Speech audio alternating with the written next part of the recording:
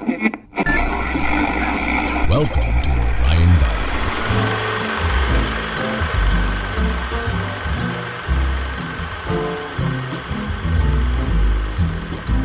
Hello, film nerds. I'm Josh Wall, and frankly, I love movies. Welcome to my podcast where I dissect movies with fellow film enthusiasts and discuss why we love the medium as much as we do. Today, the Ravnica and film worlds collide, and the best of the worst segment is back as Sullivan Harris sits down to talk about our strange and sincere love for the Dungeons and Dragons movie.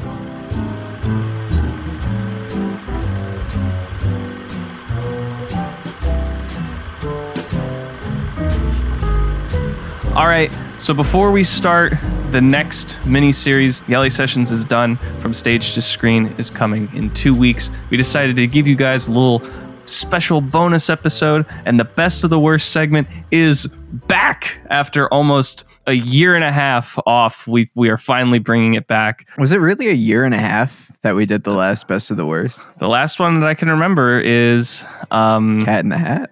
No, that was the first one. Then the last one we did was Spy Kids 3, which came out around New Year's of 2019. So it literally was like January 1st of 2019 or something. So it has been way too long to bring this segment back, but you got to bring it back at like very special times. You gotta have just the perfect movie that is just a treasure trove of the guiltiest of pleasures. And I applaud you for picking this movie because I had no idea this movie existed until you brought it to my attention. Here's the thing. I didn't really either. Like, I knew that it was a thing, but I had no idea what it was about. I had no idea when it was made. I had no idea who was in it. I just knew that it existed. And just by the fact that it existed, I always wanted to watch it. It's like a Dungeons and Dragons movie, right? It's like a mystery bag, you know? Like, what does Dungeons and Dragons mean? It's a fantasy RPG game where people are creating literally thousands of stories every day in their own houses. So how do you condense that into a single movie? Mm-hmm. So one of my biggest things about this movie is that just in general, it is very difficult, I feel, to make D&D accessible to a modern audience without having to delve into so much explaining and backstory of understanding how just even basic, like, you know, classes and characters work in D&D. There's a lot that they have to cram into this movie in an hour 47. You know, that's something I actually think this movie does exceptionally well, which is not shove stuff down your throat. And we'll get into that later, but I guess we should probably just start with Dungeons and Dragons is a movie from 2000. Yeah. Directed by Courtney Solomon, a world-class director who I didn't realize I had read your little Letterboxd review, and then I went and did the some trivia searching and found that this guy didn't really plan on making the movie at first, and then at the last minute was put on to direct it. And in that sense, like I feel bad for him because that's a very tough situation to be put in, and a lot of things can go wrong in that situation. It's difficult. So I feel bad for him for that. That's the perfect place to start because this is best of the worst, right? Yeah. And I 100% believe that this is one of the best of the worst. Like, it's not a great movie by any stretch of the imagination, but there is so much in it that I like. And I think that it's important to go over how this movie actually got made and what the production was like to kind of understand where the people were coming from. Because I think everyone was coming from a much more genuine place than a movie like this normally has. Mm-hmm. So I did like a lot of investigation into the actual production of this movie and how it got made. All right. I want to hear what you found. Please enlighten me. Okay. So like Dungeons and Dragons, right? It's an RPG game originated in the 70s, designed by Gary Gygax, Dave Arneson, who, fun fact, filmed a cameo for this movie. Dave Arneson. Oh, really? Yeah. In the final battle at the end, he was supposed to be like a wizard hucking fireballs at the dragons. But for some reason, they cut it. So Gary Gygax, Dave Arneson, they formed this company called Tactical Strategy Rules, or TSR. And in 1988, this 19-year-old teenager who's a fan of Dungeons and Dragons, grew up in Toronto, Canada, just starts cold calling the company and he's saying that he's an economics student, and he's asking them about their sales statistics, like how much product they move and what the cost of making the game is versus the cost of the profit that they make in return. And none of this is true. Right. Because this is Courtney Solomon, who is just fishing to try to find out whether or not they have sold the rights to the Dungeons and Dragons movie. Mm-hmm. And it's because he's a big fan. He's played it his whole life, and he really wants to make a Dungeons and Dragons movie. He finds out no one has purchased the rights to Dungeons and Dragons, so he starts pursuing TSR, and he's like, hey, I want to make a Dungeons and Dragons movie. I know I'm only 19, but I have this whole idea. I have a lot of passion, and I think I could do it. And he basically gets like laughed out of every meeting he gets with TSR because he's like 19. Right. He also finds out that like a bunch of other major movie studios have actually been gunning for the rights, but the owners of the property were just nervous about losing creative control. Because like the Dungeons and Dragons community, it's very tight-knit. It's very important to a lot of people. And they didn't want some movie studio coming in and just making some schlock, some fantasy schlock. Of course. Basically, by some miracle, after 2 years, Courtney Solomon is able to convince the studios that he can do Dungeons and Dragons justice, with the stipulation that the creators of Dungeons and Dragons will have final say on like directors, on writers. And so by Solomon's own account, like this exact, he said this in an interview. I found this great interview on dvdtalk.com from like a classic website. Yeah, from like 2000, 2001, 2002. And he says, any big name you could think of, we worked with on this project in the development stages. So studios had a lot of interest in this movie. Here's the problem, right? Right. So this guy, this teenager, right? He's like 20, 21 at this point. He now has the rights, and he's like traveling to Hong Kong on his own dime to get investors. He's writing the screenplay on his own time, not getting paid anything for it. And this is all happening at a time that's very interesting for Dungeons and Dragons because TSR was kind of going under at this point. It was the 90s and they weren't doing well. Games weren't selling well, and they were laying off employees left and right. And basically at the last second, Wizards of the Coast swooped in and acquired the game. You may have heard of them, Wizards of the Coast. Possibly, yes. Currently the owner of Dungeons and Dragons and right. I think Pokemon and I think Yu-Gi-Oh! Mm-hmm. So like big company. Right. So since Courtney went out to foreign investors and didn't go to American studios, really, he didn't have any interference from any studios.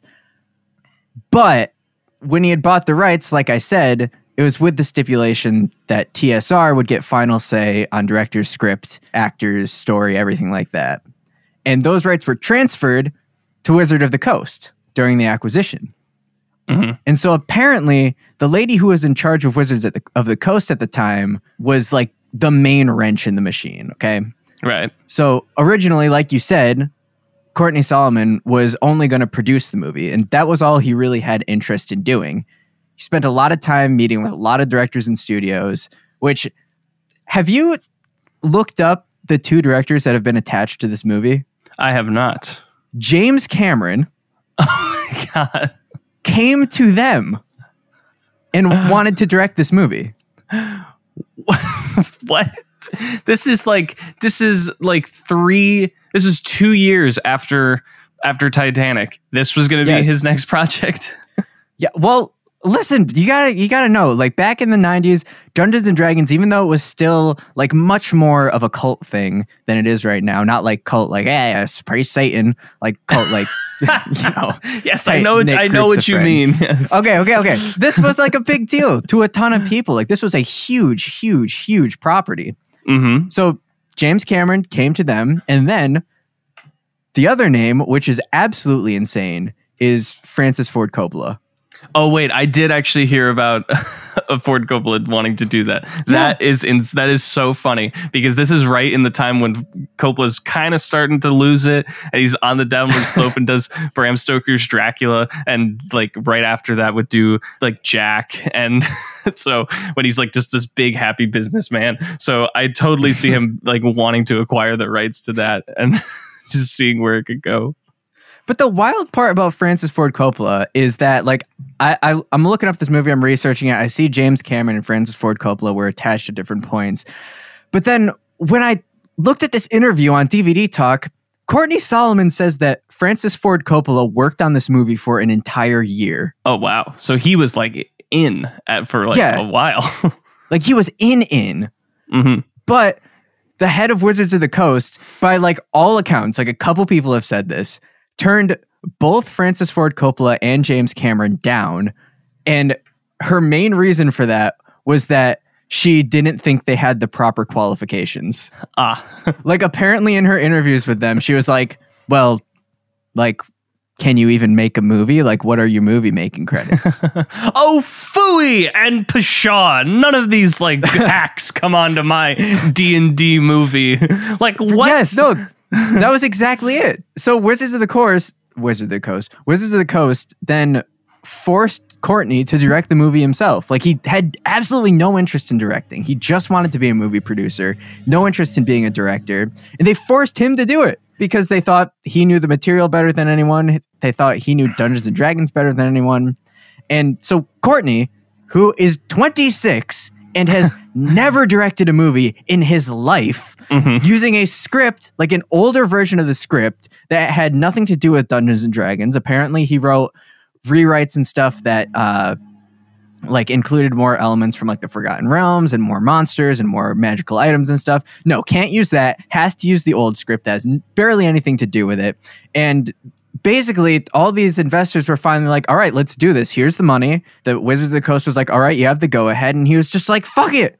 Okay, let's make the movie. Like if I try to dick around and wait to get a good director on for however long, there's a good chance this could probably just fizzle out and never get made. So he just said, fuck it, let's do it. Now, this 26-year-old kid with no movie experience is in the driver's seat of a $35 million fantasy blockbuster.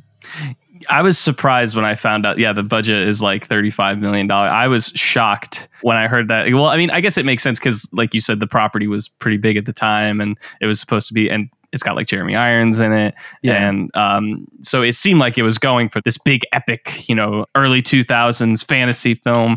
And I have to say, and don't get me wrong, I think this is a perfect qualification of the best of the worst because this movie is just so damn entertaining. There's just so much to get into. But before we do, we should also know the reason that we're also talking about this is because the season 2 of Ravnik Avengers is coming out this Thursday. So it's the perfect time to kind of talk about this movie. But I want to know about your relationship to D&D as a game, because my experience is definitely much more minimal than yours. I never played it until we did the 2 seasons of Dingles and Donuts, and I haven't been able to really play it all that much since. But it was such a new experience to me. So what is your relationship to Dungeons and Dragons? My relationship to RPGs goes back a lot further than my relationship with Dungeons and Dragons.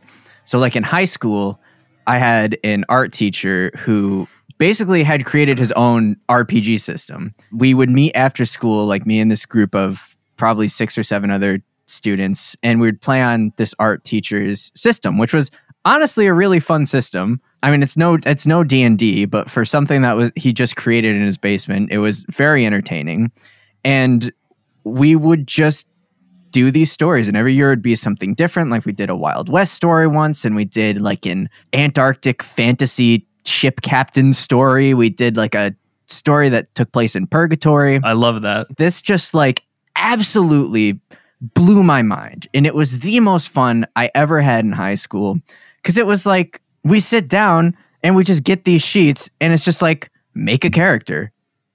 And it's like, well, what does the character have to do? And it's just like, it doesn't have to do anything. Like you can just make, it can be anyone you want. They can be any race you want. They can have any type of skills you want. And you can just like spend an hour after school every day playing this character, being someone extraordinary, saving the day, fighting monsters. And it just like melted my mind. So from that, I think my first actual Dungeons and Dragons game was after high school, DM'd by Anthony Spirito, the who man was on the Dungeons and Dragons podcast with us. And just so much more cohesive. I mean, it's the 5th edition that I played, and the thought and care that went into just making sure everything balances and making sure that you have all these tools and all these skill sets that just gel so well together and doesn't contradict each other. So you can just not even worry about it and just play. And if you have a question, you just go to the book and there's always an answer and you can just play. You can just play in your fantasy world. Eberron, there's Ravnica, there's the Forgotten Realms. Or my favorite part is just making homebrew worlds, you know? So like my relationship to Dungeons and Dragons is very much just like I'm a fan. Yeah. I love doing it. I love playing it. Like you said, I have the podcast Ravnica Avengers right now, which I am DMing on starting in 2 days. And I have like 2 or 3 games going on outside of the podcast right now that I just play every once in a while with my friends. So it's definitely a huge part of my life. It is so much fun, and there is this idea that it's like the big nerd thing to do is to play Dungeons and Dragons,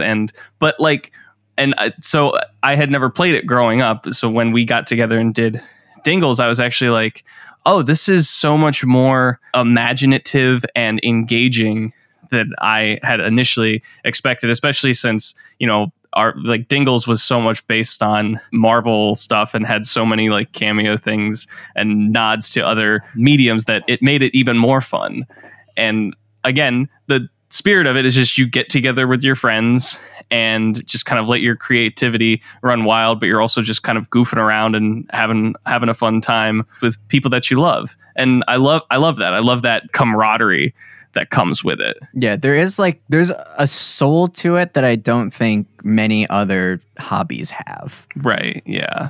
Every single hobby has like a community, and it obviously has people who love it. But Dungeons and Dragons is so special in that you're with these people creating these stories, you're creating these worlds, you're creating these characters and NPCs that eventually you start to consider them like your actual friends. You consider your character to be a part of you. You consider your friends' characters to be your actual friends. So like when something happens to them in the campaign, it hurts, like it's sad. When one of your favorite NPCs dies, like that can stick with you for a long time. And I think that really, really speaks to how powerful it is as a game and how much personality it has as a community. Absolutely. And it seems like it's a community that only continues to grow. And I don't think Dungeons and Dragons is really going away anytime soon. There's still there's currently 5 editions of the game and so many offshoots, and RPGs are just, there's so much room for creativity now that. Right. And if anything, the community is doing nothing but growing, which I love to see. Like when I did a semester in Ireland last year.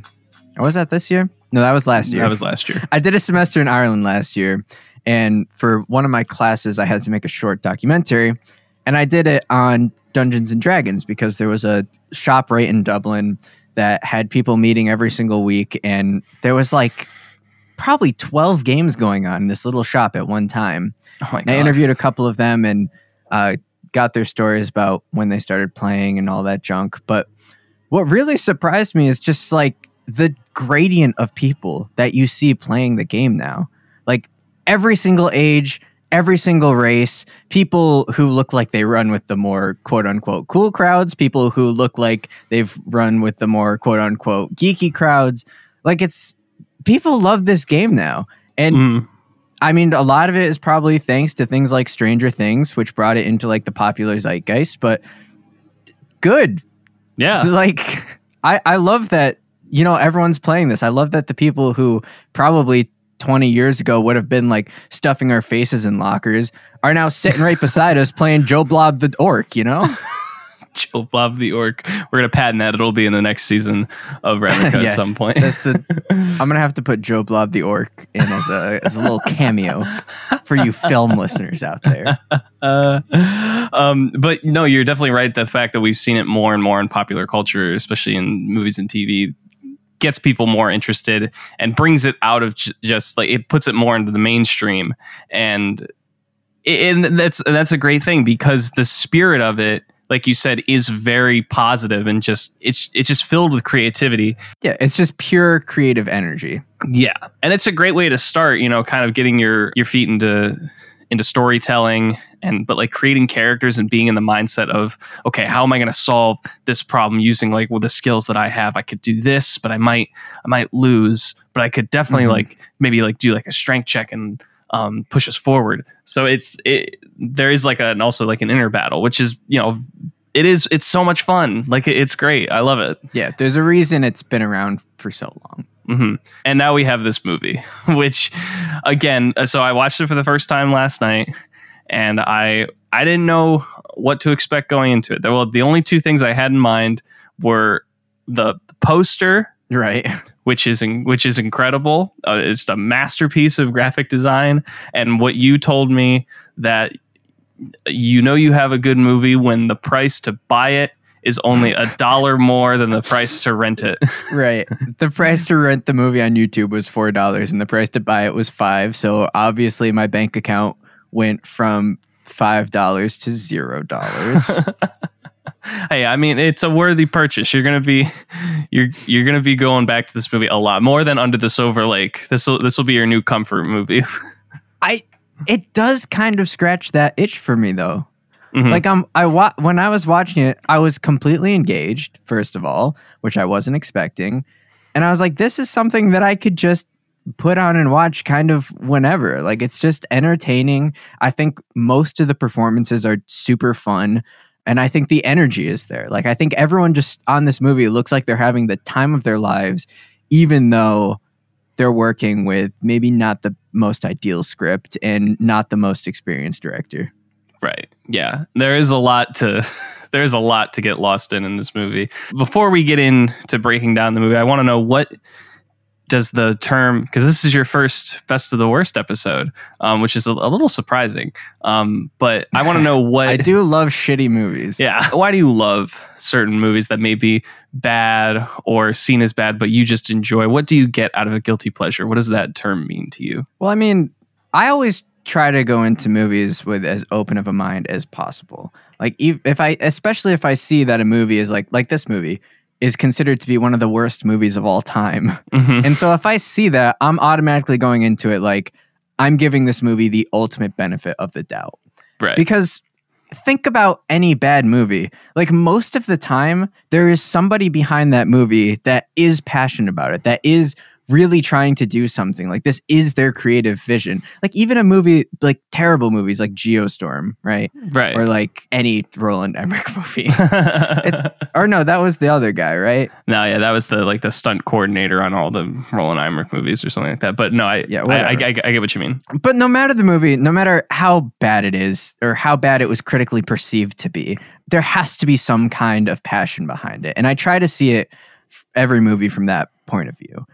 And so, like, most of the movies that I consider to be guilty pleasures or consider to be best of the worst are movies that were critically panned, but they're creative, if that makes sense. So it's like, even if it's bad, you can see everything the director was trying to do, and you can see how much thought he put into all of it. And you can see, like, all of the work that went into making the sets and all the little decisions that they made.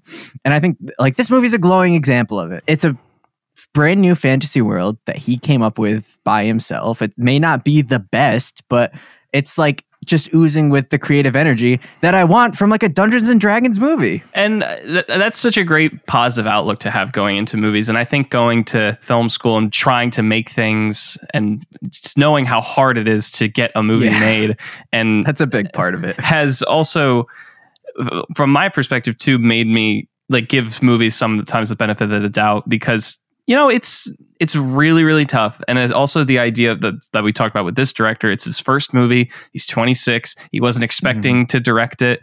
And for a first movie, I can commend him. It could have been a lot worse.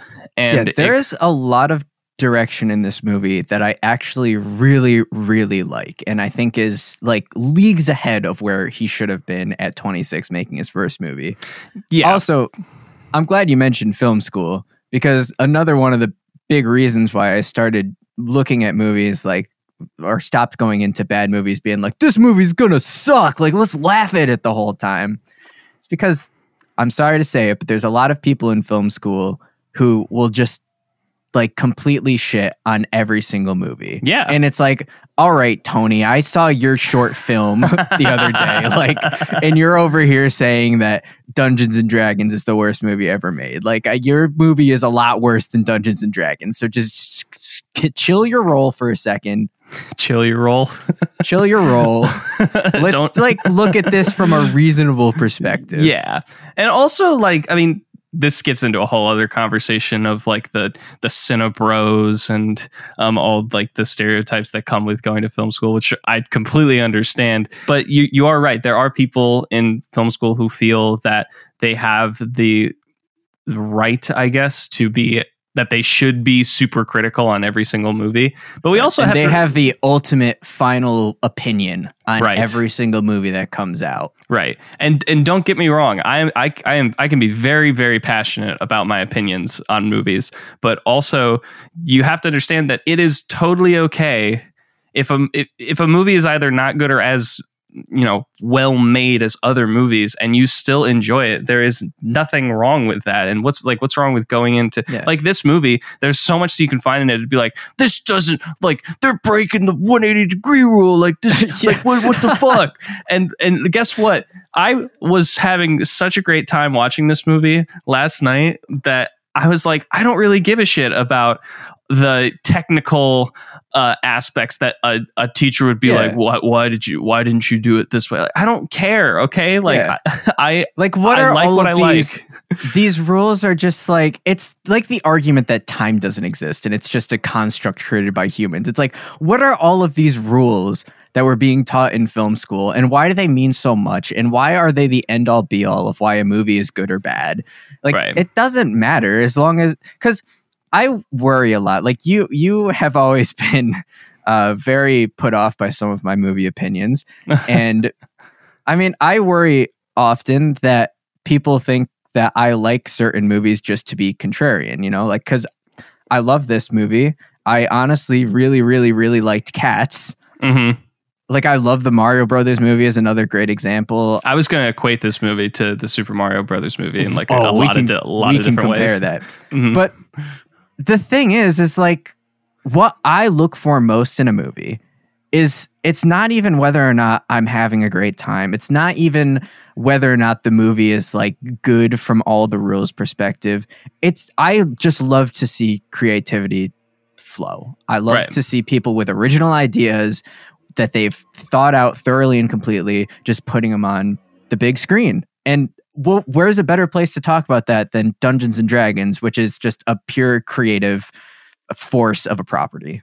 Yeah, absolutely. And I just to clarify, I've never thought that you liked something just to be contrarian. I've always felt that you have are very honest and genuine about your opinions. Just sometimes I'm like, oh, okay, I definitely don't agree with that, but I understand what you're saying. You're like, oh shit, this guy saw Cats in theaters 4 times.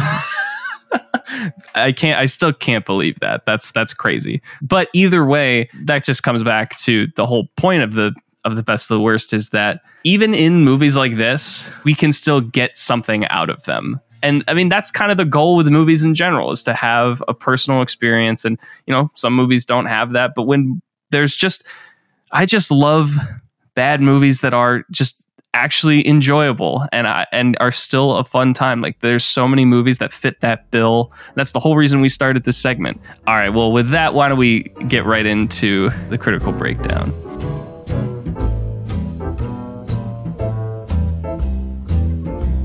There's a lot to get into.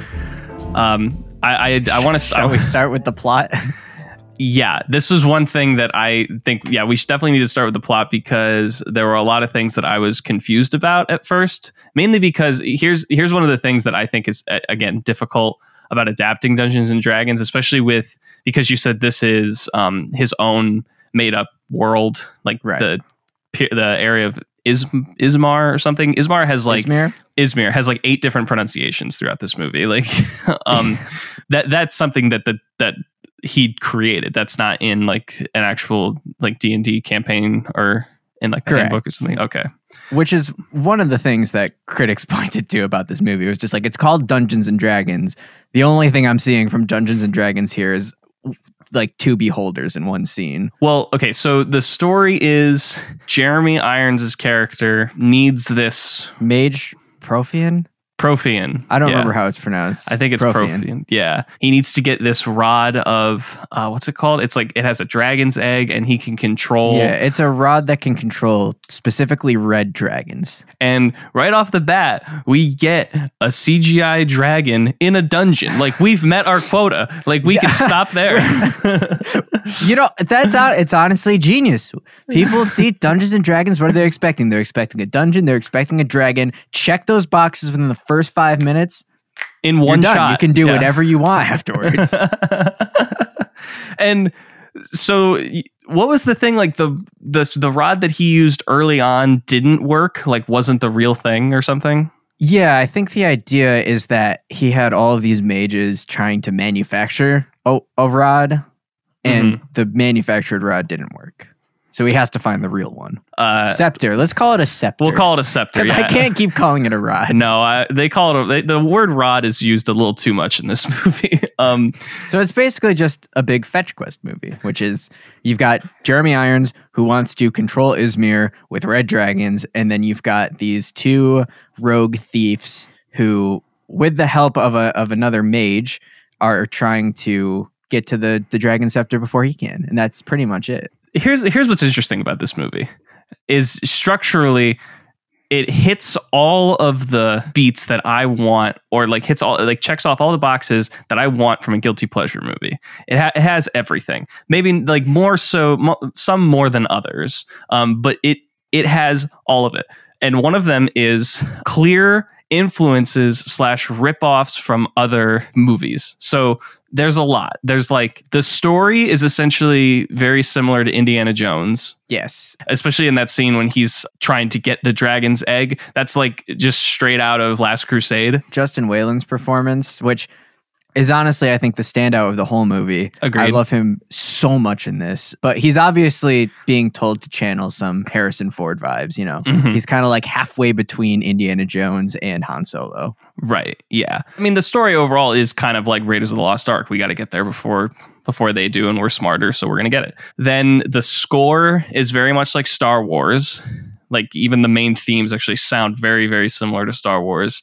The overall, not a terrible score too. No, it's not bad. It just sounds very similar. By the end, I was kind of feeling it. You know, I almost got a little teary eyed at the end when the theme came back in, and it was done by Justin Burnett is his name, who was a Hans Zimmer guy back in the 90s. Oh, okay. And hasn't really done much since, I gotta say. He did another Courtney Solomon movie in 2013. Do you remember what movie it was? I looked up his filmography. Getaway. Okay. With Ethan Hawke and Selena Gomez. Oh, we should do a Courtney Solomon series. Just do all of his movies. I mean, well, he honestly has a pretty interesting career because after this, he starts a horror production company, directs a couple horror movies. He eventually does Getaway, and he's produced like something like 80 movies. Yeah. Well, at least he's an interesting dude. He got to do what he wanted to do eventually, is produce a lot of shit. So right. Good for him. And not be forced to direct them with an old script. Yeah. The overall design of the movie is, channeling Lord of the Rings in some way. And obviously the dwarf character whose name completely escapes me just looks oh my God, pretty much exactly like, Diet Gimli. And Elwood, that's his name. That's right. Was that it? There was something else, I think, but there's a lot of clear influences from other famous like properties. And it was fun to see, like I said, that scene where he tries to get the dragon's egg and then he's dodging the axes and has to step on the right panels. I was like, this is just Last Crusade, but I love it. Fuck. Okay. You just said a lot that I want to talk about. So like, first of all, I think this movie looks really good. Mostly with the practical stuff, not the CGI stuff. But like when they're just going into taverns or Profian is in his lair, these practical sets look really good. And they're always filled with extras who were clearly told by Courtney Solomon, like, okay, you two in this tavern are going to be like having a little whispered conversation in the corner about some quest that you're going to go on. You're going to be standing up here. You're the bard. You're singing. You three are going to be over here in a little circle talking about how you want to beat up that guy at the other table. All the extras are always in great costumes. There's some great practical orcs and dragonborns and stuff. It all just looks so good and it feels so alive. Yeah, and it definitely has that, like I said, that early 2000s charm of they had to do a lot in camera, like as much in camera as they possibly could. So that, you know, that's kind of why the sets look as filled as they do. And yeah, the extras are living it up. And yeah, the production design looks great. You know, the bar scene, or the scene where they're going through the Thieves Guild of the just outside, and all the store, like all the shops and tents set up, and Ed Snails is just like taking stuff. It's very well thought out in terms of just that aspect, the look of it. Now the other side of that, another box that I want in a movie such as this is checked off, which is bad CGI. This movie's laden with it, and I love it. Well, okay. Yes, the CGI is all pretty fucking horrific. But here's the thing, okay? Because normally in a movie like this, in a best of the worst, when you have bad CGI, it's usually accompanied by bad filmmaking. Let's talk about, at the very end of the movie, there's a giant dragon battle in the sky. And there's like hundreds of red dragons, hundreds of gold dragons. They're all terribly rendered CGI creatures. But in any other movie like this, you would just have like a wide shot of the dragons just slowly going towards each other and then hitting each other. Right. This movie doesn't do that. Like the direction of the CGI sequences, I think, are so thrilling. Like the camera movements and the direction is so exciting that I think it almost makes up for the fact that the CGI sucks. Like when the dragons are fighting in the air, you have the camera like flying around them in these wide arcing circles and like pushing in and pulling out and going from one dragon to another. Like it's interesting stuff that I think is honestly a bit ahead of its time. Like the actual camera movement and stuff is more akin to something out of like 2009 Star Trek than it is from a 2000 fantasy movie. It definitely, they put in a lot more effort to make it look as good as they could. And obviously with the CGI of the 2000s has some examples of where it wasn't as up to par as we have now. Of course, I recognize that. But yeah, in another movie, they would have just made it a still shot. Like it looks a little bit better than some stuff out of the prequels at times because of like you said, I agree. When they're moving the cameras, and as opposed to just making it like there's that shot in the Phantom Menace where the camera's just still and the army is going up against in like the open field, and it's like, this looks terrible. But like this, they try and put at least some energy around it. Like when the one dragon gets hit with the arrow, and you're just like, and they follow the arrow like flying through the air. You're like, oh, cool. All right. Yeah, and then that dragon like falls down onto like a spire building, right? And gets impaled on that. It's interesting stuff. And it's like with the filmmaking aspect being that good, I'm kind of just like, all right, this is how dragons look in this world. Like I pretty much completely forgot about the fact that these were horrific looking CGI dragons by like the second minute of that dragon fight at the end. And I was just into it.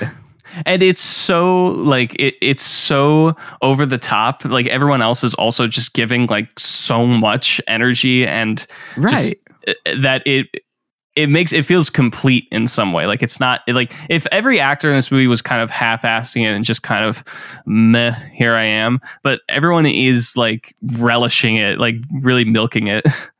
One more thing about that final battle is I think Courtney Solomon also does a very smart thing, which makes the dragon battle look really realistic, which is every time they're on that tower where Profian is and they're fighting on that tower, they have like the backgrounds where the dragons are just whizzing by. That stuff looks really good. Yeah, that actually kind of got a little chuckle out of me because it was like it made me think like when they go back, they like jump through the portal and they leave that area, and then they're like, oh, all is saved. And then I was just thinking like there were still like probably like 80 dragons just flying around like that city. Like I'm sure there were people that like they're like, we're still here, like we need some help, like how do we get home? Yeah. I mean, we should go down the list of performances in this movie because I think it's a very black and white list. Like the people who are into it are very into it, and the people who are not into it are dirty little stinkers. Yeah, and there's quite a few. So we got Justin Whalen, right? As Ridley Freeborn. I made a note that he's basically just like Joseph Gordon-Levitt light, just because of the way that he looks. Oh yeah, but not a bad comparison. Him and Marlon Wayans are actually like very clearly having a great time. Yeah, and I usually don't like the Wayans like at all in most movies they're in, but they're just like their chemistry is so good, and something I think the cast of this movie does really well, just in like the characters from the script themselves and then the actors portraying them, is they just really do a great job of representing a typical Dungeons and Dragons party. Like Justin Whalen and Marlon Wayans are just so clearly the two best friends in the group that are like, we're going to be two thieving rogues and our whole thing is we like to steal. And they do that so well. The chemistry is there. They're funny together when they get like honest and deep with each other. Like you really feel that. I think they're both pretty stellar. And I've of the Marlons or of the Wayans brothers, I've enjoyed Marlon Wayans probably the most. He screams a little too much in this movie, but he is very charismatic, and you're like, I want to like just be friends with you because you are a very genuinely nice person. And he's Snails, dude. Yeah, Snails. Like Ridley, Snails, and what's the mage's name? What's her name? The mage is Marina. Marina, that's right. Okay. Who I think is one of the stinkier performances. Yeah, she's not. And also, I mean, I don't really think I think part of it has to do with, I don't really think her character is given all that much other than being, okay, she starts off with this wizard who she's like just in a library, and she's like, I feel like there's something more to life than just shelving books. And then she gets thrown into this conspiracy and then becomes the damsel in distress, basically, for part of it. But what's so bizarre to me is that at the beginning of the movie, she's shown to be like a mage that can handle herself. Right? Like she's casting portals, she's shooting spells, and then immediately she's just like can't do anything anywhere. Yeah, she brought them along for the adventure and just by accident. Right. Yeah. So and then somehow the role is reversed to where the thieves are now the lead character for no reason and she just can't do anything. Don't like that. Yeah. Well, this is another box that is checked in my checklist, which is over the top acting and the standouts, clear standouts. Not so much of those three. Like they're not over the top. Like they serve their purpose for the most part. I think they definitely find this sweet spot of being campy, but in a very genuine way. Yeah, I think a lot of Marina's cheesy performance comes from the lines that she has to deliver. There's a part where she's when she's being tortured that she says like, "You're a disgrace to Izmir, conspiring against the Empress." I was like, that's a line that someone had to say. Like she had to say that. Like, and I think that even if she isn't the best actress in the group, at least she is giving it like some goofy energy instead of doing a Thora Birch, which is pretending like you're not even on set. She is awful in this movie. She's so bad.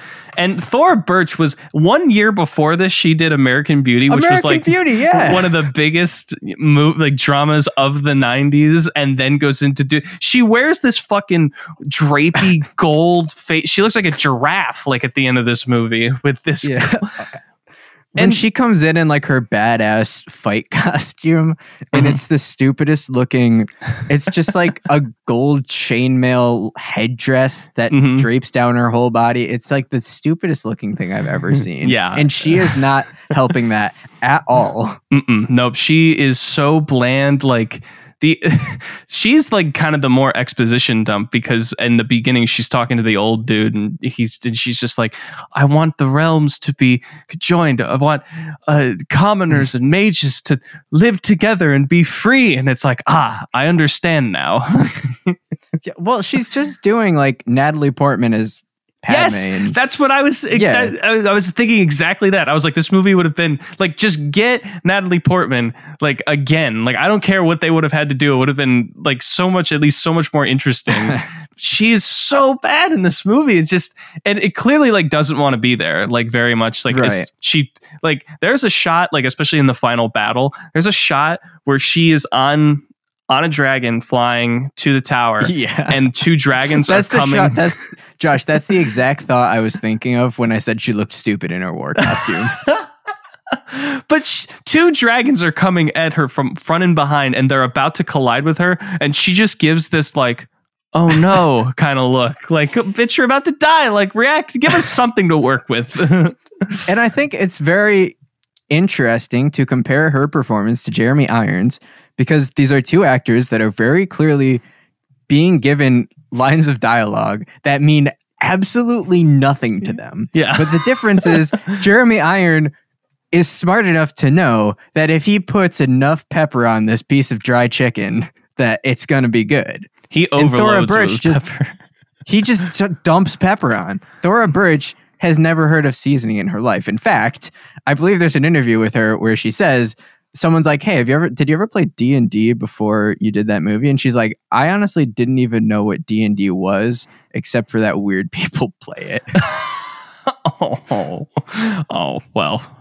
Yeah, that explains a lot. Yeah, but Jeremy Irons, man, I kind of felt bad for him at first. Like I was like, I feel kind of sad that he's in this movie because he had just won an Oscar and was like, he's one of the best actors of his generation. But he is like the perfect slimy like villain that you don't feel is actually menacing, but you know that he's like trying to portray that by just doing like this evil snarl and like throughout the entire movie. Well, okay, so by the director's account, apparently Jeremy Irons is doing exactly what he was asking him to do. Jeremy Irons had an amazing time filming this movie. Like, he's been quoted saying that he had a lot of fun. And I was doing some research, and one of the things that kept coming up was that Jeremy Irons only took this role because he had just recently bought a castle and needed money to renovate it. Yeah, I did see that. But that's the sign of a good artist, is that he was, even though clearly, didn't really have any attachment to the material in any way, still gave it some energy and had fun with it.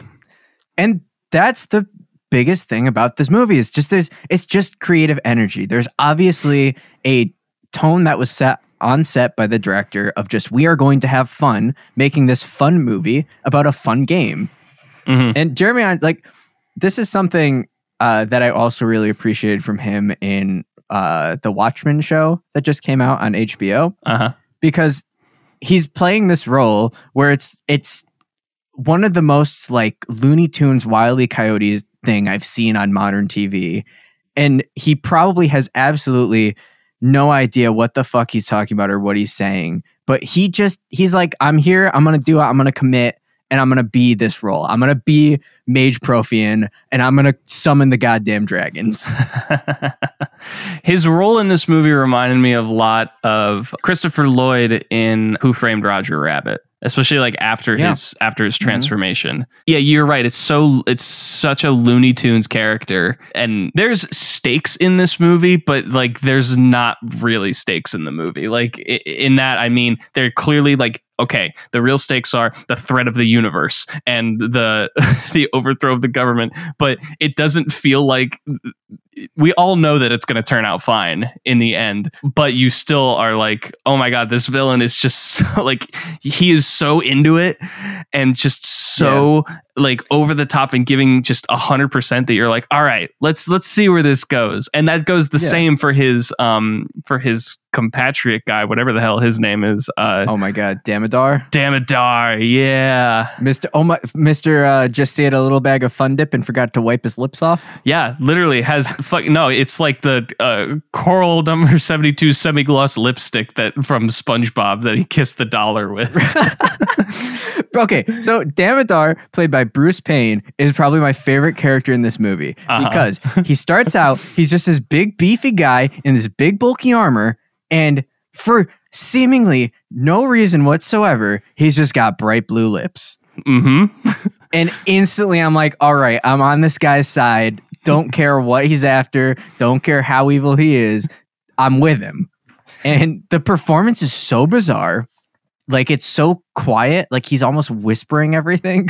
He's whispering and he's putting so much space between every single word. Like, but he's also just such a threatening looking guy, you know? Mm-hmm. So it's like this bizarre thing. It's like they knew that, and Jeremy Irons disappears for like half of this movie. He's in the first act and then is nowhere to be seen for like 40 minutes. And Damodar takes over as being kind of the main villain because he gets this, parasite earworm thing in his head. And now he's like, I can get information from people. Well, you see, that is great because he upgrades from just having blue lips to having blue lips and also having bright red ears. Yes, he's got, his veins are popping out of his, like, just red all over his, like, that's what leads to one of my favorite lines later at the end when he's like, you said you'd fixed me. And then Jerry Irons turns back to it and he goes, what about my head? And then gets zapped and then everything like goes completely back to normal. And it's like, oh, you got a nice tan. You're good. Like, yeah. To go back to what you said about like Jeremy Irons disappearing, that's also like a big 80s trope, which this movie is obviously influenced by a lot of 80s movies, is having your big bad guy and then having the secondary bad guy who is like there for most of the movie. And like in turn of that being like a popular trope in pop culture, that's also a popular trope in Dungeons and Dragons and most campaigns. Like even in Dingles and Donuts, we had like the main big bad guy was this kobold named Uplo Sikba. And then he had all of his little minions under him that you guys were dealing with for most of the campaign. Right. So like that's just another way that I think this movie like beautifully captures the typical like party villain NPC structure.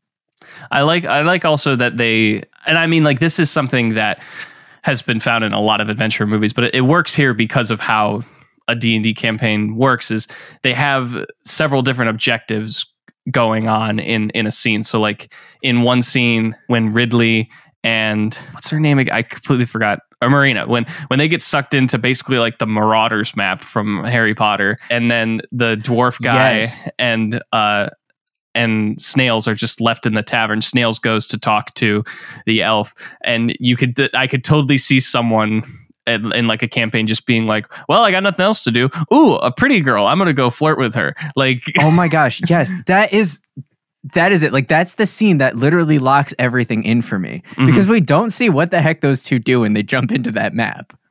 And then we just have the two other characters having to hang out in a bar for like a couple minutes. Yeah. Which is, you're right. It's so D&D. I'm going to go flirt with the, where's the hottest elf? I'm going to go flirt with her, Yeah.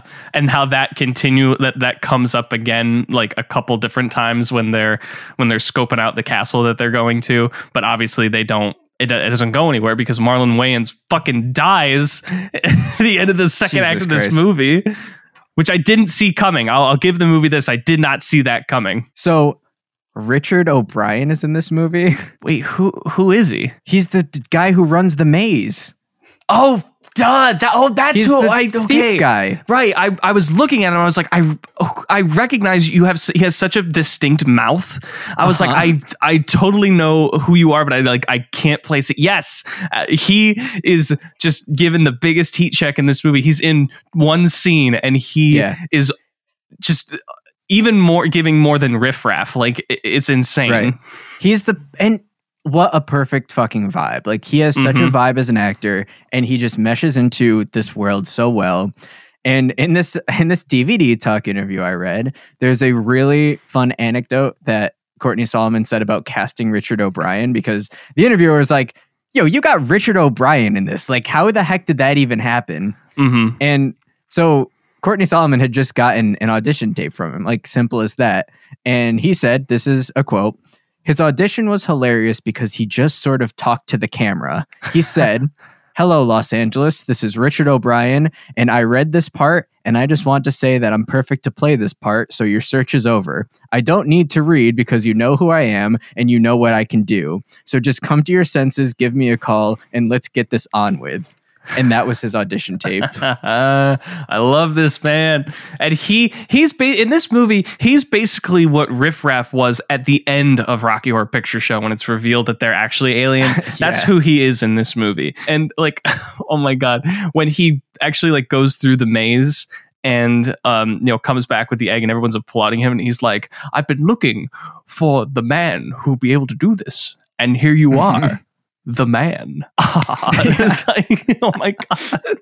And just such a wonderful positive energy that, especially because he was part of one of the biggest, cult classic movies of all time and is just a symbol of underground artistry as much as like John Waters is, but also the idea that he is a very nice guy and appeals to so many people just because of he does so many things with his art that no one else was doing at the time that you kind of have to have him in Dungeons and Dragons. That's another thing that Courtney Solomon said in this interview was just that Rocky Horror Picture Show came out at about the same time that Dungeons and Dragons first came out. And he's just like such a part of that cult underground thing that Dungeons and Dragons also is. So he was like, it was absolutely no question to me. Like when I saw that he had an audition tape, I almost said yes immediately. Yeah. And what a great choice. Just even the fact that, again, he's just in one scene, like pretty much just that one section. He doesn't need to be in any more. He doesn't need to be a full on main character. It was like just right. The amount of time, the amount of screen time that he had. And he even helps them at the end by like having his guys jump on the guards. And you're like, yes, he's actually like a good guy. I love that. It's bringing back all of these classic things from D&D too, like the Thieves Guild.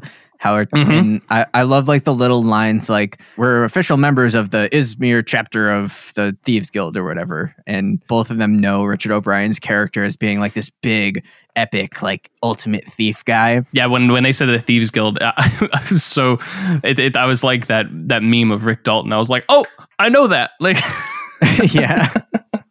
This movie would be so much worse if everyone was just half-asking. It's just like, oh no, we fell into this pit of, sinking sand that's in this guy's office. What are we gonna do? Like everyone acts. That was a really cool thing. I thought just creatively was the carpet that is actually sand. You'd see that. I thought that looked really good. I thought it was really fun. I thought it was a good classy D&D trap.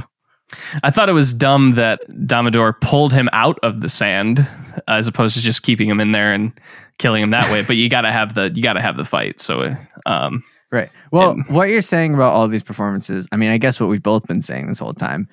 The thing to remember about it too is that it's completely intentional, right? Right.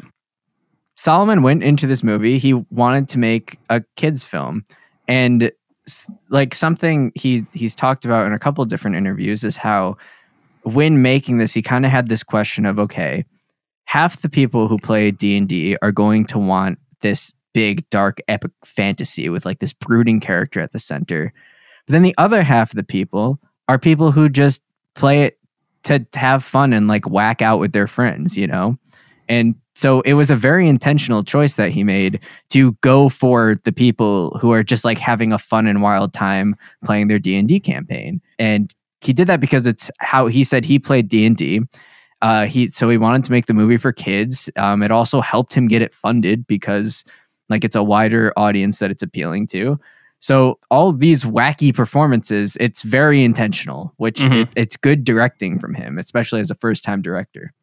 And again, the spirit of it all is it's trying to be self-aware and knows what it's going for because of its audience, but also it has positivity behind it. Yeah. Well, I think it's a very similar thing to Fantastic Four, Like Fantastic Four is a goofy comic book.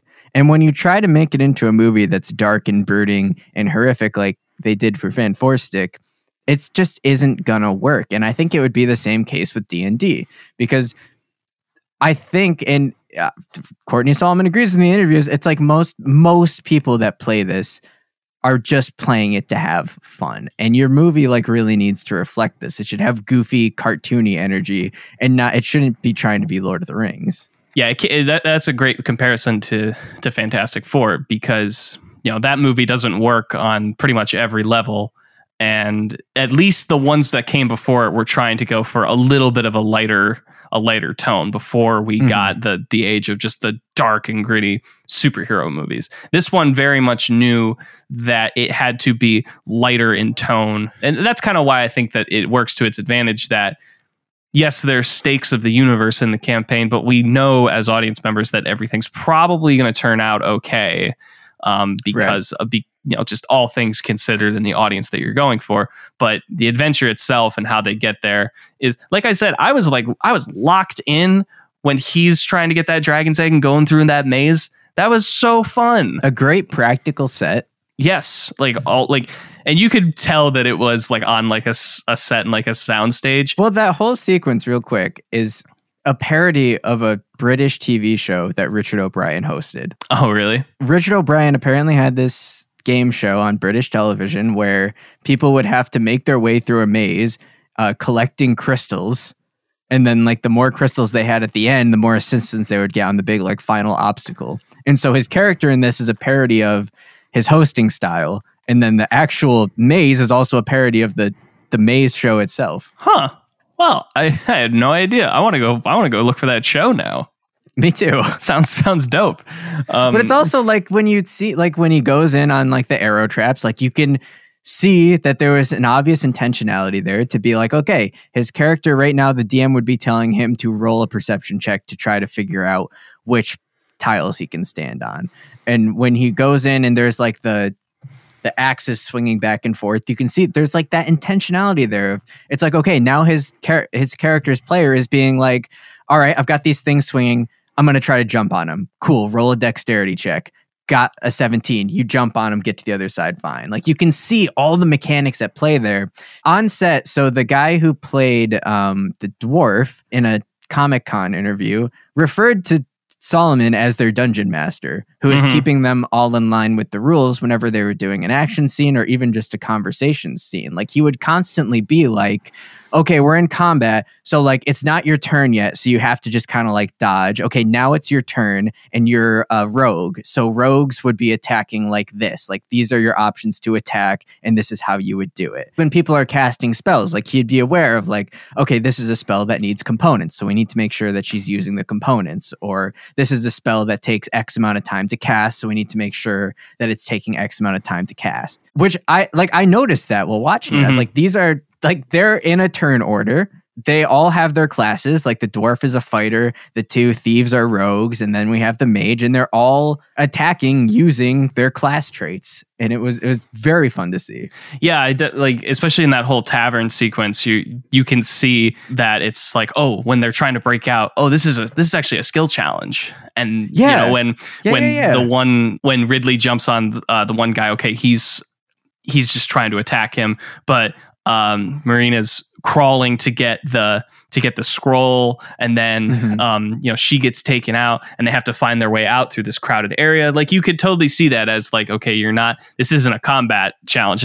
They're clearly trying to use their skills in a skill challenge, right. And that was fun to see. I mean, that's like such a classic trope of D&D in general. It's just the big tavern fight. Yeah, like you can't not have that in this movie. Yeah, and he's just clearly someone who loves the game, and he's clearly someone who has played a lot of campaigns, and he knows exactly what he needs to incorporate into there to get the feeling. Right. And I think that's kind of one of the strengths of this movie, just is like, as you know, what it represents, what it can say about us as moviegoers, is that if you have played Dungeons and Dragons and are interested in the game and know about the game, this movie, you will have fun with it. You can have a good time. I think this is definitely more geared towards D&D players than the general audience. I think people who aren't more in the know, it may be a little bit harder to follow in terms of who a mage is and, what exactly is going on with the politics of the movie necessarily. Well, I think that this movie really has a chance to become a cult classic. Oh, absolutely. Going forward, because I mean, it has all of these little things for people who know Dungeons and Dragons, but I mean, like I said, the world is completely new. Most of the like monsters and items and stuff are completely new. It doesn't stop and say, okay, now we're in initiative order. Now you're a fighter, so you have to do this. Like it just kind of does those things almost as an Easter egg for people who have played the game. But I think to somebody who hasn't played the game, the movie is actually relatively accessible since most of it is original content. Yeah, and it was definitely a good choice that they weren't so meta about it that it's like, oh no, now we got to be in this initiative order and like cut around to every single person as they make their decisions in like slower motion or something, and then they're like, I could do this. Like a poor way to do it would be like if like you see the outcomes of a couple different things, so that like everything slows down around them and they're thinking like, okay, I could go to this person and try and fight them and that could lead to this outcome. Then they're like, oh no, but I could also try and sneak around and decept this other person to let me in here, but that could also lead to this. What do I do? Like that would be so fucking boring, and like just like that's just the worst way that they could have done it. But just it seems as though they are just filming a fight scene or like a tavern fight, but since we played the game, you actually kind of are in the know and realize, oh, they're doing a challenge as this. I think the strongest parts of this movie are the action scenes. Like I am genuinely thrilled whenever there's a fight going on or a chase going on or anything of that sort. Like I think the way this movie does magic, like at the beginning when the wizard is getting killed and Marina is like trying to escape with the two guys, like I love the wizard hucking her the scroll with magic, her catching it, throwing the portal, like looping the two Ridley and Snails up with her hold spell. Like all of that stuff is done so well and is paced really well, and it's like it's super fun to watch. But also on your point of, because I've always had a very strong opinion of how Dungeons and Dragons should be adapted, if you would like to go into that. Sure, go for it. We've talked about this to death so far, but the thing about Dungeons and Dragons is that it's thousands of stories. You know, like it's not just one story. It's not just one setting. It's all of these people making all of their own campaigns. Like everyone's writing thousands of stories daily, different fantasy stories, different settings, all that junk. So when adapting Dungeons and Dragons, I think the easiest thing to do, and what I feel like they're definitely going to do with the 2021 reboot of the series, is do some stupid tongue-in-cheek like Lego movie type thing where it's like a couple kids get zapped into the Forgotten Realms, and then there is junk like time slows down and they're like, I want to try to stab the orc, but some voice is like, oh, but you can't stab the orc because you are a wizard, you know, junk like that. Mm-hmm. I feel like it's going to be this tongue-in-cheek throwback adventure, like in a style of an 80s movie. And I don't think Dungeons and Dragons should be that. I think Dungeons and Dragons should be a celebration of original fantasy stories, which is why I love this movie so much, because the fantasy genre in film, it's gone downhill lately. Like when you think about fantasy, you've got Game of Thrones, the TV series, right? Mm-hmm. You've got Lord of the Rings back in 2000. And between those two things, like what sort of original fantasy story has been told on film in the past 20 years? After Harry Potter ended, it seemed that, and the Hobbit movies didn't really make the mark as well. It seemed like Game of Thrones kind of took over that role and it was moved to television. So a lot of fantasy series like His Dark Materials is out now, and that's getting, a lot of traction with its first season. But for the most part, on film, the fantasy genre has been more on the downward slope. And I mean, the thing is that every single fantasy thing that we have gotten that has been a hit has been an adaptation. Mm-hmm. Which is a shame, because the whole spirit of fantasy is creating these original magical worlds, which is why I think if they ever do a D&D live action TV series, or when they do a reboot live action Dungeons and Dragons, I think it has to be more of an anthology thing where you just let creative minds come in and say, this is my original fantasy world that I have been working with my entire life. And they say, okay, here's your big budget. Make your movie, and we're going to put Dungeons and Dragons on it. And I'm okay with that. Yeah. I think Dungeons and Dragons is a huge opportunity for the film industry to just tell original fantasy stories. And this movie does that. And it's what I love so much about this movie. That is a good idea, that if they did it for like television or something, do each season as American Horror Story style. Yes. But like same cast, original fantasy stories every season. That's my pitch for a Dungeons and Dragons live action. Have each season be directed by one person, a different person each time. Yeah, that'd be cool.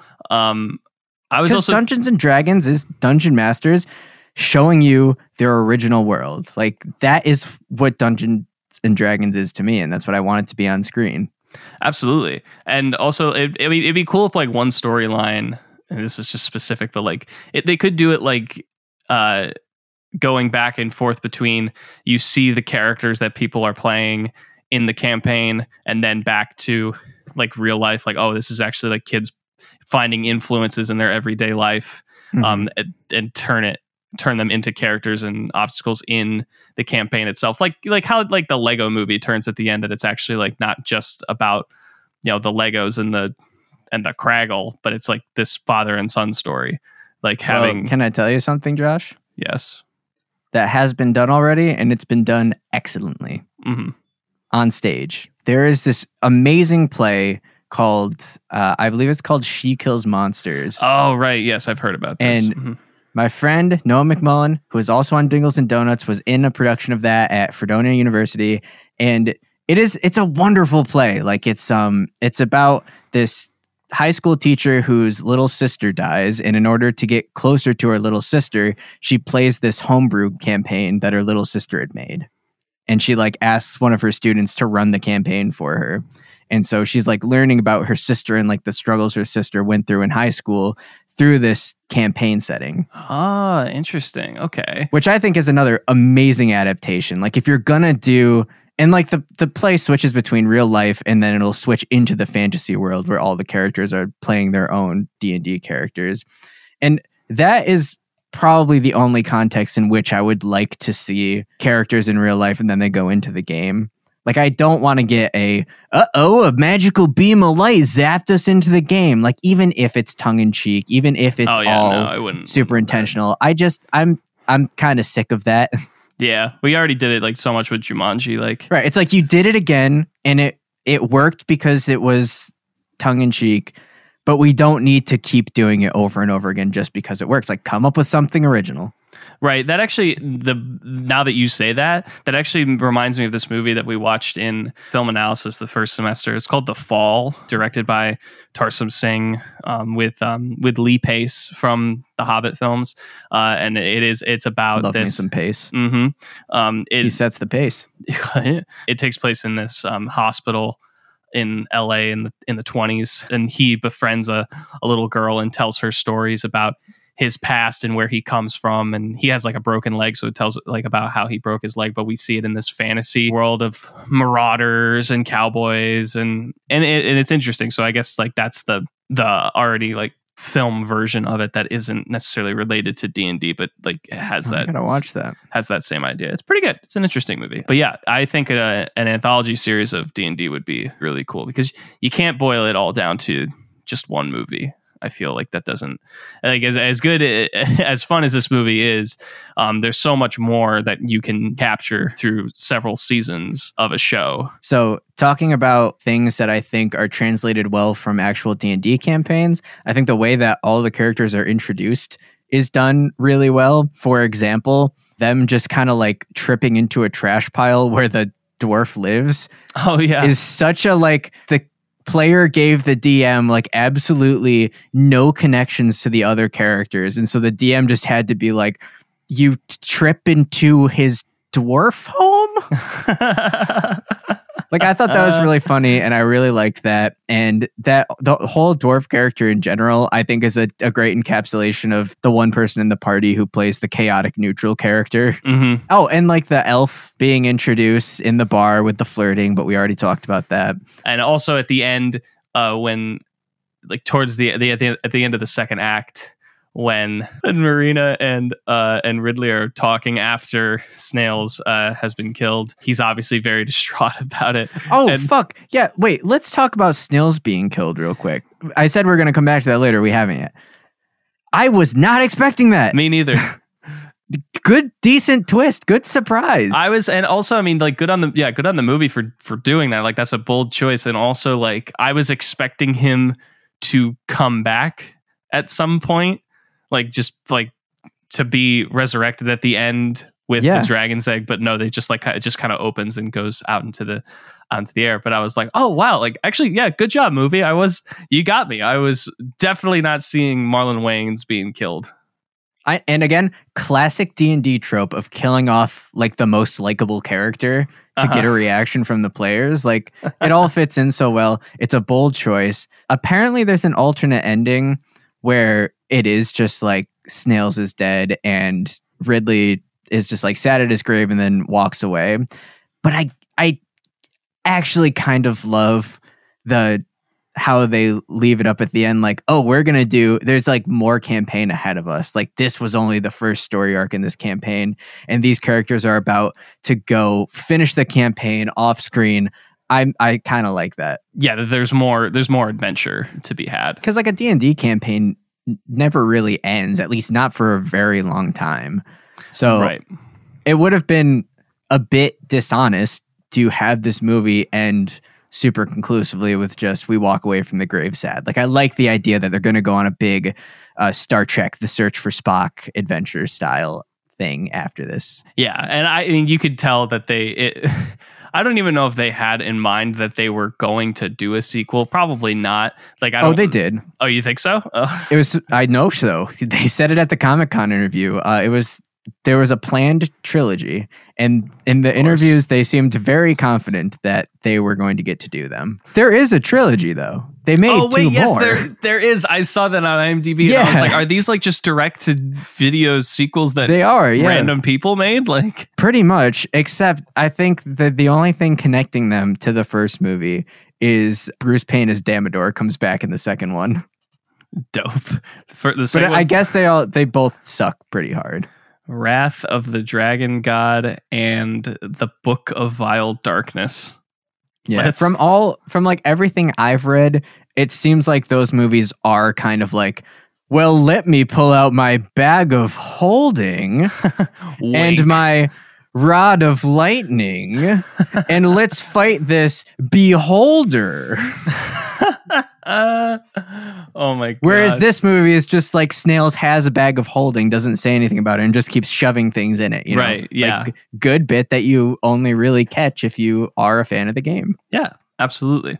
But back to that scene I was talking about at the end of the second act after Ridley is, clearly very traumatized. There's a couple things happen in that scene that I find very hilarious. Ridley's like crying like over in the corner, like just by himself. Oh, that stuff looks really good too. I really like the look of the elf city. Yeah. Mm-hmm. Yeah. It does look cool. It's like the tree of life in Disney and mixed with the Endor stuff from Star Wars. Also, Tom Baker, one of the original doctors from Doctor Who, making a cameo appearance as the big old legacy elf guy that heals Ridley. He says something interesting, like he was like, all creatures are all creatures are connected and balanced by magic, and then I was like, but only if your midichlorian scale is like up to like a certain like number. Well, yeah, because this movie does. I mean, I think it fares away from exposition like a fair amount, considering the type of movie it is. And then just out of nowhere, this dude is just like, dragons have been the source of magic in all the land, and whatnot. And then Ridley's like, well, what happens when a dragon dies? Then the magic dies with them. And it's just this long expository thing with a weird cameo from Tom Baker. Yeah. And I think that I honestly think there was more exposition. I think there was a lot, but they do it in some interesting ways. Like, especially at the end when he goes to the cave and talks. He's talking to a fucking skeleton, like on like a hook, and is telling him about the rod. And I was like, all right, this is at least a lot more interesting than if a voice in the room said it to him. Like, that's okay. Yeah, I guess that's the thing. Is it's just like when there is exposition, it's weaved into the story a bit better than it could be. But the Tom Baker Elf King is just like a bit like, here's the information you must know about the dragons. Yes. Also, so what I was saying earlier is Right, let's get to what you've been trying to say for the last 20 minutes. Ridley is so sad. His best friend was just killed, and Marina comes up behind him and goes, "He died for a good cause." Probably the worst thing that she could have said to him in that moment. And it's just like, he's like, "A good cause?" And then he just goes, "Mage!" And like just yells that. Fuck. Yeah. Like, is that just like, is that a hate crime? Like, well, I feel like we're going to talk about that more in the analysis, but just yeah, we might as well. Also, the kiss, there's nothing pretty bad. It's pretty bad, but it's everything I wanted. There's no reason for it. It is not set up in any way other than it's a man character and a woman character, and they like are in the same room together with no one else around them. But it's awful. It's one of the worst kisses I've seen in a movie, but God damn, if it's not what I wanted from the get-go. I was like, they're gonna have a scene where they're like, he's gonna be like really upset about something. They're gonna have some alone time, and then they're gonna connect in like 10 seconds, and then they're gonna make out and be okay. Okay, two things. First is a very funny thing I realized while looking at the Wikipedia page for this movie, which is the sentence for that scene is, after a brief argument in which Marina convinces Ridley that snails didn't die in vain, the two forgive each other and become love interests. And love interest is hyperlinked, but it's not hyperlinked to the love interest page. It's hyperlinked to the stock character page, where it says a stock character is a stereotypical fictional person or type of person in a work of art, such as a novel, play, or film, who audience recognize from frequent occurrences in particular literary traditions. So even the Wikipedia page is like, yeah, this girl has no character. That's very true. Second thing, well, it's not the best example of this. I think Snails and Ridley's arcs to becoming heroes is done relatively well. Because like even up to that scene in the elf forest, like he's still like, we're not here because we think that we have some great purpose to save the world, right? We're basically just tagging along. And then Marina does actually convince him, like, no, you guys, like, you are good people. He died because he was a good person. You're here because you're a good person. And like, we have to save the day. Like, it's up to us. And I like that evolution of his character. Yeah. And you see it like, right. I mean, the last act that Snails does is a heroic one and gives them tosses them the scroll and doesn't give it anything hurts. His death like really hurt. Yeah, because he knows like, okay, this is the last thing I'm ever gonna do, but it's gonna be for a good purpose. And obviously at the end, Ridley becomes the hero that fights against Jeremy Irons and just fucking yeets him over the tower with the sword. Well, he yeets Damodar. Right, he yeets Damodar. That's what I meant. Yeah. Something that I think is kind of funny is that so Damodar teleports back to the tower, and then Ridley jumps through the same portal, and then when they get to the tower, Damodar shows up, and then like 5 minutes later, Ridley pops out of a different portal. Yes.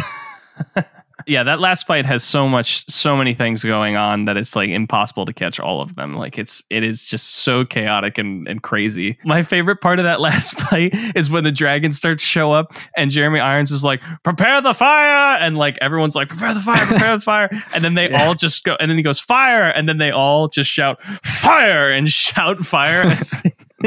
It's got a verbal component, dude. I don't know what to tell you. You have to say it to do it. One last from a campaign thing is it's like all the characters show up to face down against Jeremy Irons, but he's so obviously like the big bad guy and they're horrifically underpowered to stop him. And he is literally just like flicking them away with his magic. Yes. Which I think is fun. I think it's a fun bit because it's like this crew of level 5 adventurers just went all gung-ho straight to the main villain. And it's like they can't beat him immediately. They have to like really use some strategy. Yes, exactly. All right, well, let's round it all off. Let's go to analyze that. I feel like the main thing that I got out of this movie was just the creativity and idea behind D&D and like trying to relay that enjoyment and fun to a wider audience. That was the main thing that I was taking away. I think the easy thing for analysis to go to in terms of D&D and fantasy in general is, allegories for racism and separation between classes, because I mean that's the whole thing that Thora Birch is fighting for, is to make sure that the commoners and mages can then live in harmony and live together. Yeah, it's very clear that the director kind of just wanted to make this kind of like a time capsule of what it felt like to play D&D as a teenager or as a kid. Mm-hmm. But then he also wanted to give it a little bit of sauce, like you wanted to give it something a little bit more interesting to sink your teeth into. That's where the race stuff comes in, which isn't done particularly well. It's just mentioned, like they just say it, and then it's not really. It's not like a huge thing. Yeah, it's not at the forefront. They just need it to be like, there's actually something a lot deeper going on here. If you look for it, you might find it. But like, yeah, that's... I also, because like, even in like something like Bright, the racism allegory is humans versus orcs. But in this, it's two of the like broadest ranges of people I've ever seen in my life. You have mages and commoners. Mm-hmm. Yeah. Why are there just two groups of people? And if you have magic, you're upper class. And if you don't have magic, you are a commoner. Like, what's going... I don't get that.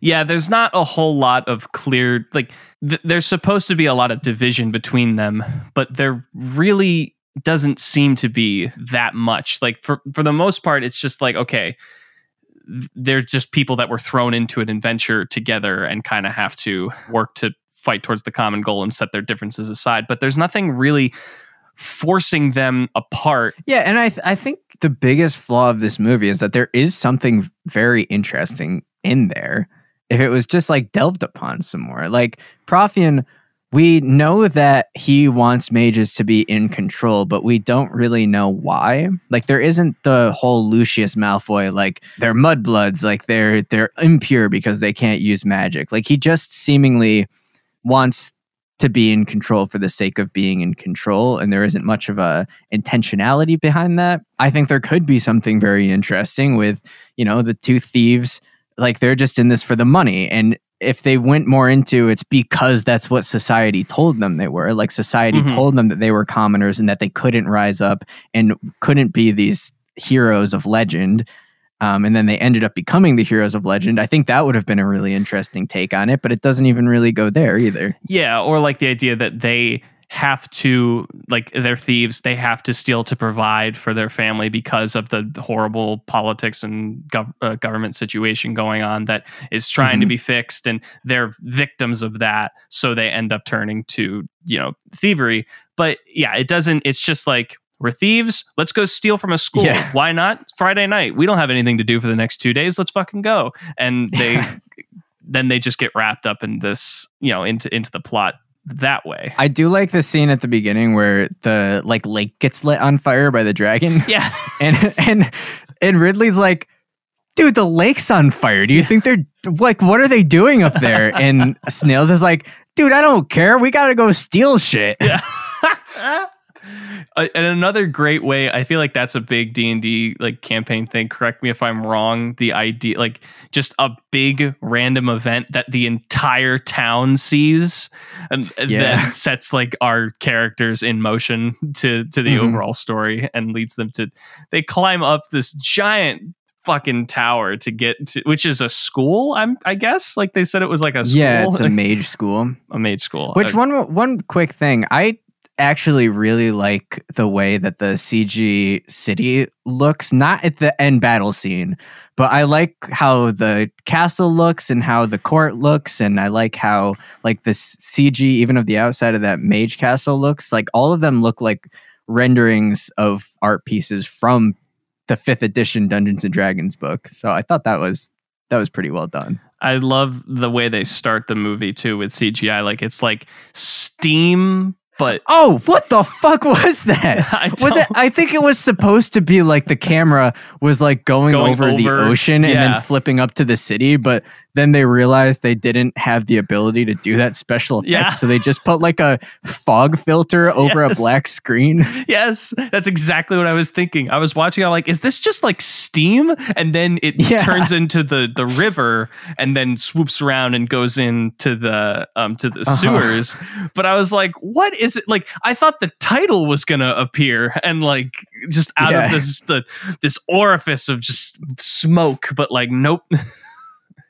And it's weird too because like the music like swells up as if the title is gonna appear, and then it just doesn't.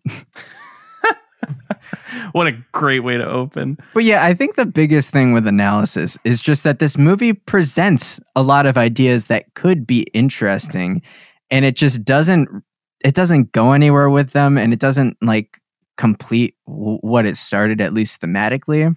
And I think a lot of that could probably be attributed to the fact that he was forced to use a very early version of the script.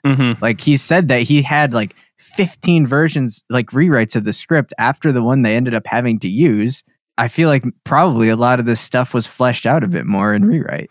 Yeah, it definitely seems like a lot of half-assed ideas story-wise, especially the whole thing with Jeremy Irons and Thora Birch and the whole politics of the council. Like you said, he wants them to take the power away from her, and then he's gonna he's gonna be able to use it, but like then she just is like, no, that's dumb, and then they're like, why did you say that? Like it's not really clear. Like you get the idea that it's like, okay, just Jeremy Irons wants the scepter so he can control the dragons and be the supreme ruler of the world and whatever.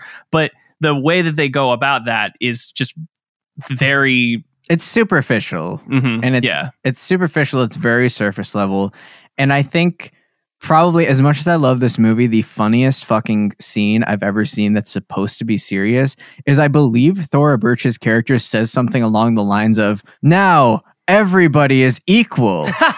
And like her saying that somehow just made it so. It's like if at the end of Black Klansman or something, John David Washington just comes out and is like, all right, and now racism is gone. Like it's the most like it's the most surface level ending I have ever seen for something like this. And also that's said in the city where all the dragons have just fallen on the buildings and are still around. She's like, everyone's equal. And it's like, could you give us a minute? We're dealing with a lot of stuff right now. Yeah.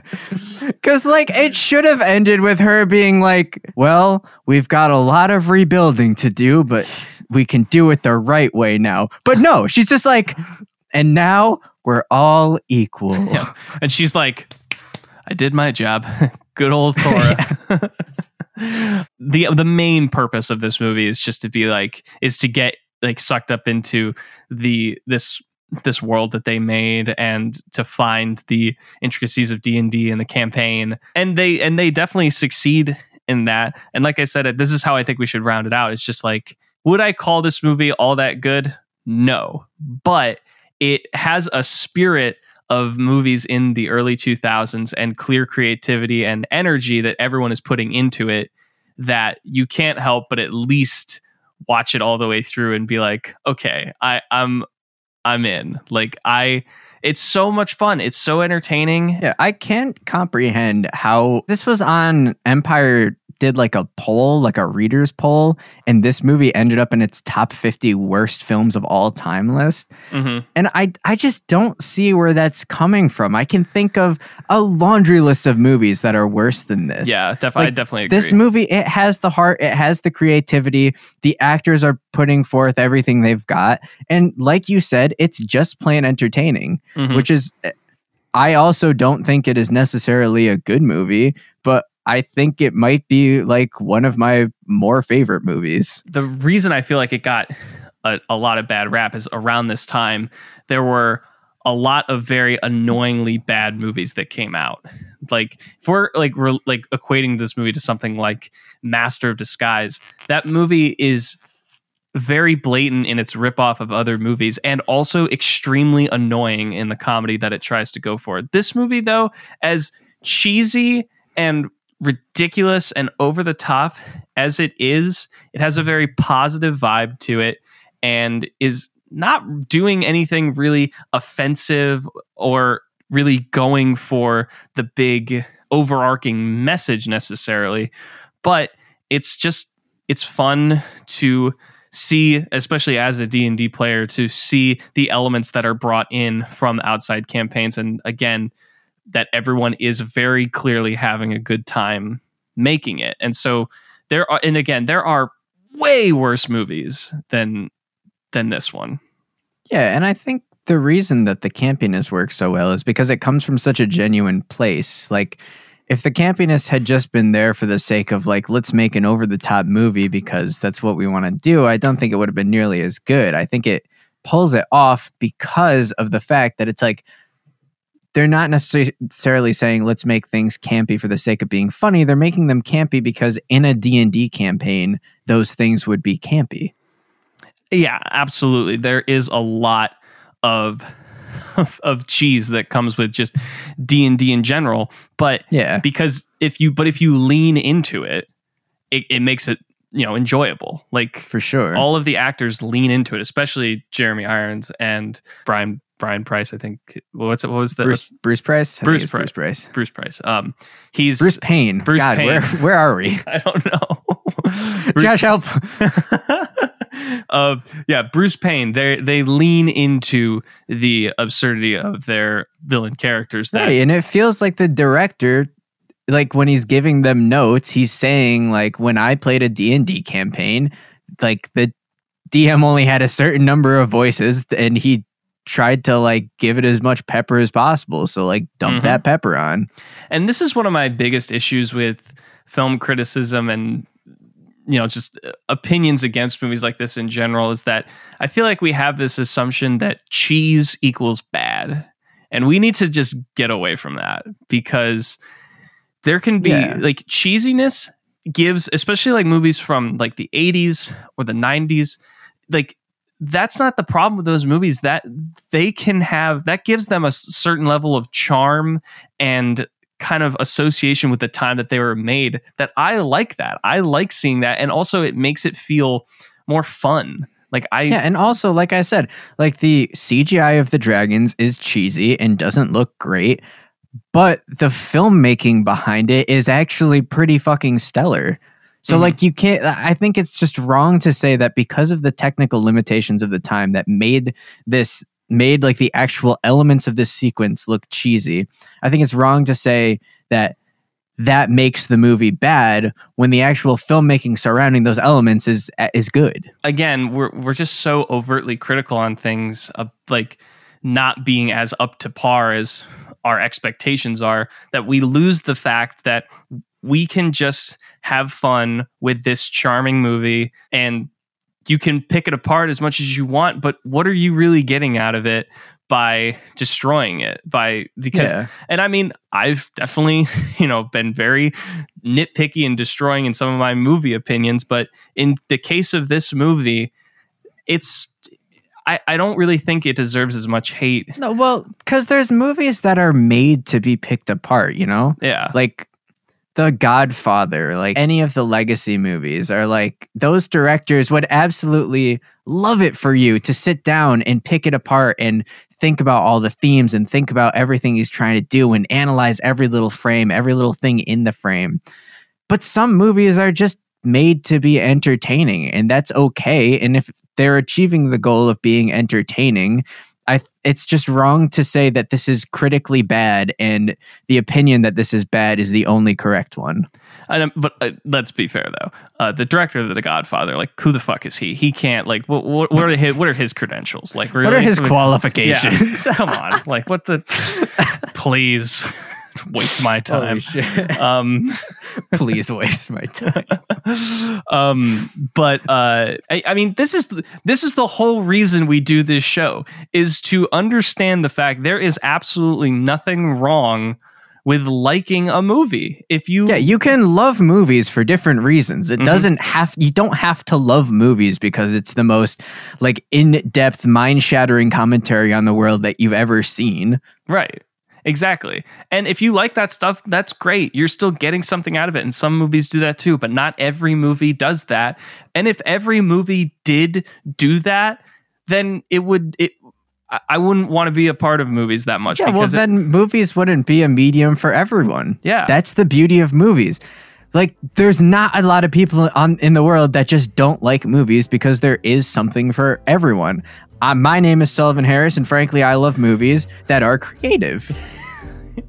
Yes, absolutely. Thank you so much, Sully, for coming on for the best of the worst. Thank you, Josh. It's always a pleasure.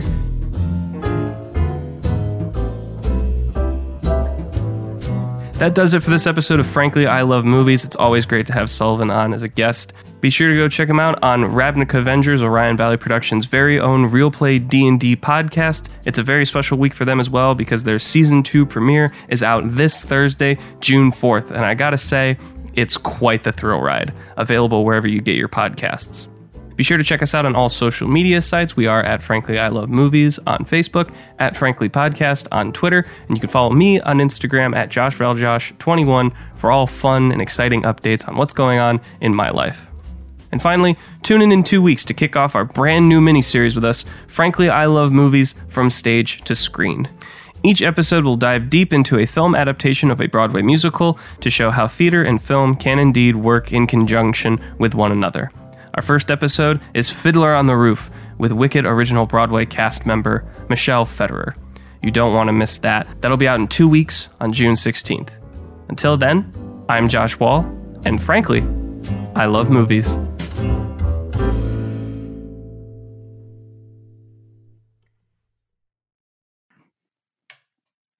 Can I record a couple fun facts for after the credits? Sure. And I also want to tell you them. Okay. Okay, so a couple things. One, apparently the director recolored this movie for the DVD release. He said that like color grading on film is like very limiting, and when they transferred it to digital for the DVD, he was able to color it more like how he wanted to. So I think we saw the recolored version. Fun fact. Well, that's good to know. Also, I guess this movie overperformed in France. Ooh. Because I guess like it was released by New Line Cinema, and in like when they finally went to release it, New Line just didn't advertise it at all and just dropped it in the middle of December. Whereas in France and in most other countries they released it in, they had like a 7-month advertising campaign plan, and it like actually did well overseas, at least compared to what they thought it would do.